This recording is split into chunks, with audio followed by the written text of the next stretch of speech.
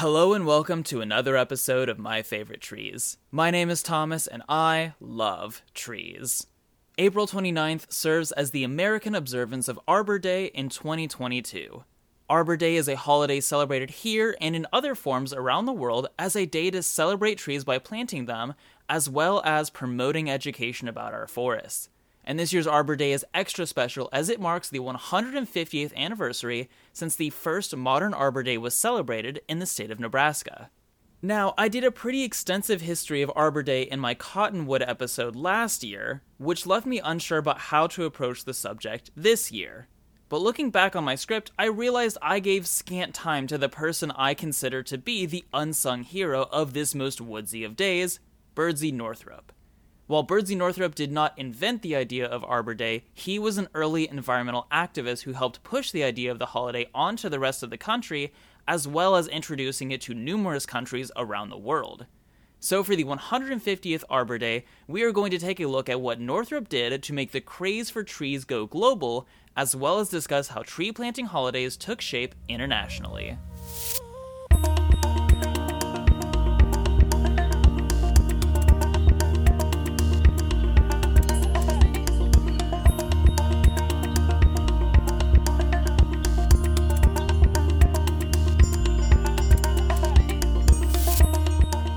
So who was this man, Birdsey Northrup? Northrup was born and raised in the state of Connecticut in the early 1800s. He was raised working on his family farm, but deeply loved his time in church and left home as a young man to study theology. Northrup first thought that he would become a preacher, but after some time spent in the profession, he realized what he was actually passionate about was education. And of all the things he could teach, Birdsey most enjoyed teaching others about trees and forests, and of the difference a more natural landscape makes. One dream he always had was to see New England reforested. When European colonies were established in North America, their primary goal was to, colonize. They saw extensive tracts of woodlands in their way of creating a civilized region with towns, roads, farms, etc. And so, over the 1700s, forests were cut down to make space for urban development. And over the 1800s, more forests were cut down in order to use the wood for products like timber for construction and pulpwood for paper. And at this point in history, the idea of replanting forests in order to sustain their resources was not at all common. There was a lot of forest land back in those days, so no one thought about when they would run out. Birdsey Northrup was aware of the damage this kind of resource exploitation would cause. But he wasn't a forester. He was simply an educated man who wished to educate others. And as any good educator would do, Northrup explored alternative styles of instruction so as to find the best method for educating his peers. This pursuit frequently took him to Europe to observe their different forms of education, particularly with how they educate their youth about forests and how they manage forest land in general. Over the years, Northrup wrote a number of papers and essays detailing what he had learned regarding the disparity between American and European systems. His thoroughness in this pursuit earned him a position in government in his home state of Connecticut, serving as the Secretary of the State Board of Education. During his tenure, he published what I consider to be his most pivotal work, Tree Planting, Forestry in Europe. I cannot tell if this paper is a breath of fresh air to see such a reasonable approach to environmental policy being made so long ago, or if it's infuriating considering that the very environmental topics that are so highly politicized today were actually being discussed almost 150 years ago. But it's true, the modern idea of how we treat our natural landscapes did not start in the last few decades with hot-button issues like global warming or holes in the ozone layer. They did not start in the 1960s with Silent Springs and the Cuyahoga River fire. Birdsey Northrup saw such possibilities in our future simply based on the idea of what deforestation on its own does to a landscape. This essay is available for free online via Google Books. I have the link to it on this episode's page on my website. You should try and find some time to fully read it, but to summarize, it starts off by explaining how America's landscape has changed since Europeans settled this country, specifically in regards to the impact of cutting down forests for towns and farms without replacement. He talks about water and air pollution, the impacts on biodiversity, and soil erosion turning fertile fields into wastelands. And Birdsey Northrup, in the 1870s, talks about climate change. In context, what he describes as climate change is not exactly analogous to what we see happening today. He is referring to how forests and individual trees create what are called microclimates.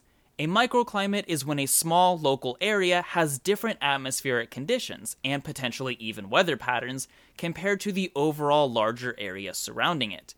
The example with forests being how trees can provide shade from the sun or block otherwise strong winds, making a forested area cooler and calmer than the surrounding countryside. Northrop's point is that if you take an entire region covered in forests and drastically reduce the amount of forest land in it, that region is going to experience entirely different weather patterns and climate trends. Or, to make it even simpler, he knew that increasing urbanization without sustainable practices would lead to new and unfavorable climate conditions. Northrop's foresight doesn't come from nowhere either. He cites Europe as an example for what could happen to America.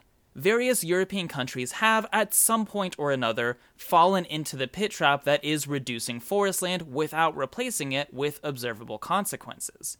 He uses France as a specific cautionary tale, presenting how a countrywide trend in forest reduction led to changes in climate trends and how they have, in recent history, as per Northrop's period in time, passed laws to ensure regrowth of their woodlands for a better future.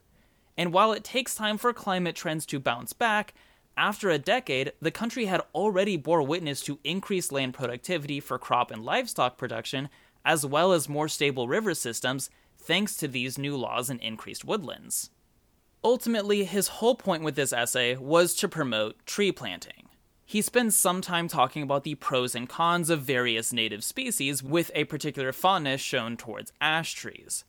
But he also discusses the idea of replacing degraded forest lands with species not native to the region. And this is a point of short-sightedness that I find important to point out. I've mentioned in numerous episodes how whatever the topic tree is that week is threatened by some invasive fungus or disease introduced alongside non-native tree species. Birdsey Northrop didn't have all the answers, but his overall goal was necessary. The Connecticut government recognized this and had him advise policy regarding forestry in their state. Shortly after, the American Forestry Association created a committee that existed to promote a tree planting holiday across the country, and they selected Birdsey Northrop to serve as its chairman. Sure enough, in 1886, Connecticut became one of the first states to make Arbor Day an official state holiday. But what did those early celebrations look like? Aside from tree planting, a big focus was on education. Northrop was, after all, an educator. And so tree planting and the importance of forests was to be the focus of the state's schools on that day. But of course, there was also planting trees. The biggest push was to have farmers plant trees on their land, primarily for shade and wind shelter, so as to help replace the forest that was originally cut down to make room for agriculture. The ultimate goal, outlined by the state, was to see Connecticut reforested by the end of the next generation.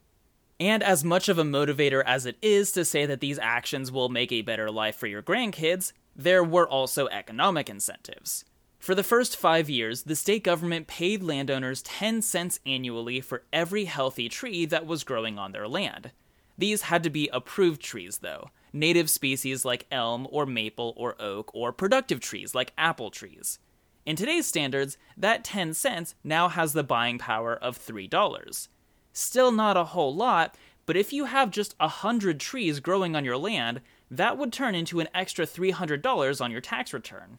I'll take that. Believe it or not, this financial compensation was absolutely necessary, because Arbor Day, and tree planting in general, had opponents.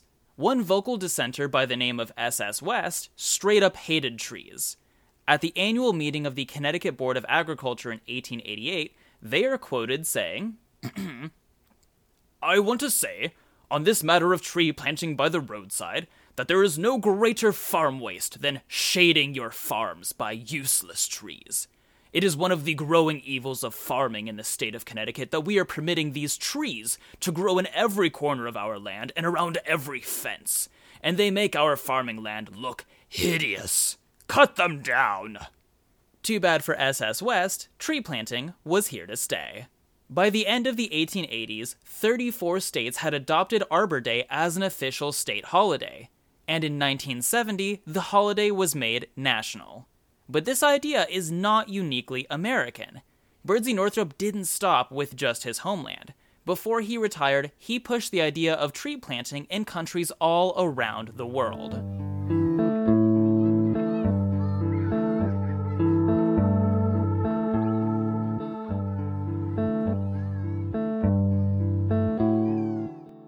I talked about how Birdsey Northrop traveled back and forth between Europe and America in his pursuit of proper forest practices and education, but the Connecticut educator was known to visit many countries around the world to promote a tree planting holiday. And America wasn't the only country guilty of destroying its woodlands. When our neighbor to the north, Canada, was settled by Europeans, they saw a very similar practice of replacing old-growth forests with towns and farms.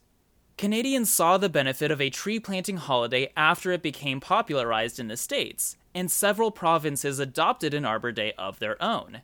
Here, and with the other countries I'll mention, we also see an emphasis on forestry education in schools being an important part of the holiday. This is likely from the influence of Birdsey Northrop being an educator and pushing the importance of knowledge alongside good practices. But after the first few decades, initial excitement towards reforestation waned in the Great White North, and by the early 1900s, Arbor Day was basically a holiday in name only. The Canadian government tried to revive it a few times. They tried to connect the symbol of maple forests with Canadian patriotism, a phenomenon which I discuss in my sugar maple episode. And in 1920, they tied tree planting to a new Forest Fire Prevention Week in response to an increase in wildfires that their country saw alongside the United States. But the tree planting holiday still lagged behind the United States until both countries hit a bigger environmental movement in the 1960s. In 1967, Forest Fire Prevention Week was rebranded as National Forest Week, giving attention to trees for a whole 7 days. Each year, the week changes its overall theme. Some years it is still focused on forest fires and wildfires, but it has also been more focused on things like forest health, forest resources, forest habitats, etc. But in 2011, the Wednesday of National Forest Week was redesignated as National Tree Day, so that every year there would be a specific day of the week focused on tree planting specifically. Another country that Birdsey Northrop visited had zero trouble at all adopting a tree planting holiday. Australia's first tree planting holiday was celebrated on June 20th, 1889, and in the South Australian city of Adelaide, it was an event. Explicitly following with the tradition of the United States, the focus was on schoolchildren. But it wasn't just about them learning forestry in the classroom. These schoolchildren were the central contributors to the whole tree planting affair. Prior to the chosen day, a selection took place. Some students were designated as the planters, and the rest were simply non-planters. On the day itself, everything started with a parade.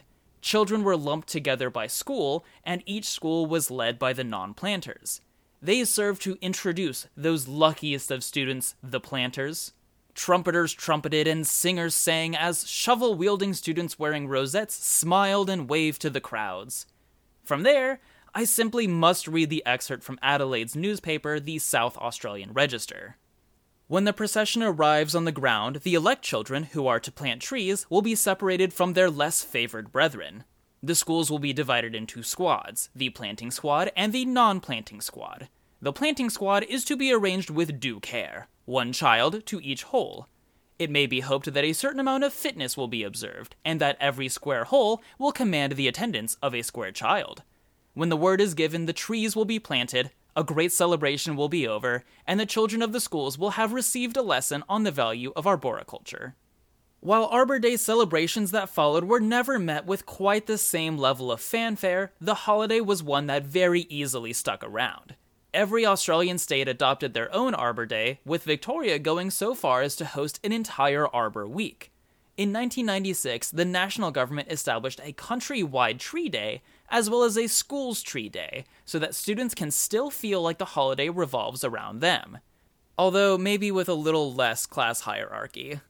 One more place that Birdsey Northrop strongly influenced was the country of Japan. He didn't end up visiting the country until the final few years of his life, but communication had been strong with them for over a decade. As they were coming out of their long period of global isolation, Japan ended up sending some students to Dr. Northrop to take advantage of his worldly views of education when it proved tough for him to make it to them. But when Birdsey finally made it to Japan in 1895, he met with their Vice Minister of Education to discuss the idea of Arbor Day. This conversation was seen as important enough to be highlighted in the U.S. Department of Agriculture's review of forestry that year. According to this report, the Vice Minister was very interested in the concept of the holiday, but not so much the tree planting aspect of it. Of course, working for the country's education department likely led him to some bias towards primarily using the holiday in just the classroom. He thought it would be a good way to specifically help new generations of Japanese students get interested in the botanical arts and better connect with their country. These talks very well may have helped develop a more refined curriculum in Japanese schools at the time, but it doesn't seem to have directly led to a tree planting holiday like in Canada or Australia. A tree planting holiday was eventually established, but it wouldn't happen for almost 100 years after Dr. Northrop's visit. Upon the death of Emperor Showa, also known as Hirohito, in 1989, Japan created Greenery Day in his honor. Apparently, the late emperor was incredibly fond of plants, and the nature of the celebration was to honor his passion. Like I said, the holiday has a focus on tree planting, but is generally considered to be a day of nature appreciation. But now, let's put the focus on you. How can you participate in Arbor Day? Be sure to look up when Arbor Day is celebrated in your area. As I've explained, each country does something a little bit different at different times throughout the year. Even within the United States, each state has their own day when Arbor Day is observed. Most of them do align with the national observance, though, which is always the last Friday in April. That's April 29th this year in 2022. But some states change the date based on how soon or late spring shows up for them. For example, I'll be in Alaska for Arbor Day this year, which isn't observed until the third Monday of May. I'll put some resources up on my website about how you can find tree planting events in your local community. There's probably more planned for this year than in the last couple years, so now is a great opportunity to get involved. If you've never planted a tree before, absolutely consider it for 2022. It's a very easy way to feel more connected to a given area. When I was in college, I received grant money just to plant some more trees around my dorm. And now anytime I go back and visit, I still see the tangible impact I had on my community. You can also consider donating to organizations who work to restore forests, basically paying other people to plant trees for you. And of course, you should spend some time educating yourself about the importance of trees and forests. Thanks to Birdsey Northrop, that's an integral part of celebrating Arbor Day. You can do this by listening to this podcast, or showing it to your friends and family and help educate your community. However you choose to spend this 150th Arbor Day, make sure to reflect on the impact that forests have on your daily life and appreciate the wonder that is our natural world. In 2 weeks, I will return to cover an icon of the American South. Or at least, it was an icon. On May 3rd, I'll be telling you the story of the longleaf pine, a tree that creates its own wonderful ecosystem, but was once very close to disappearing forever.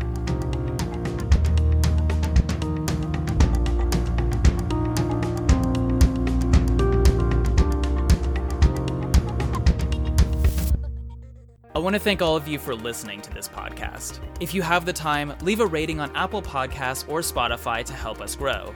The music is by Academy Garden. You can find more of their awesome stuff at academygarden.bandcamp.com. My cover art is by @BoomerangBrit on Instagram. My script editor and social media manager is the wonderful Lori Hilburn. Find me on Twitter and Facebook at MyFavoriteTrees or on Instagram at TreePodcast.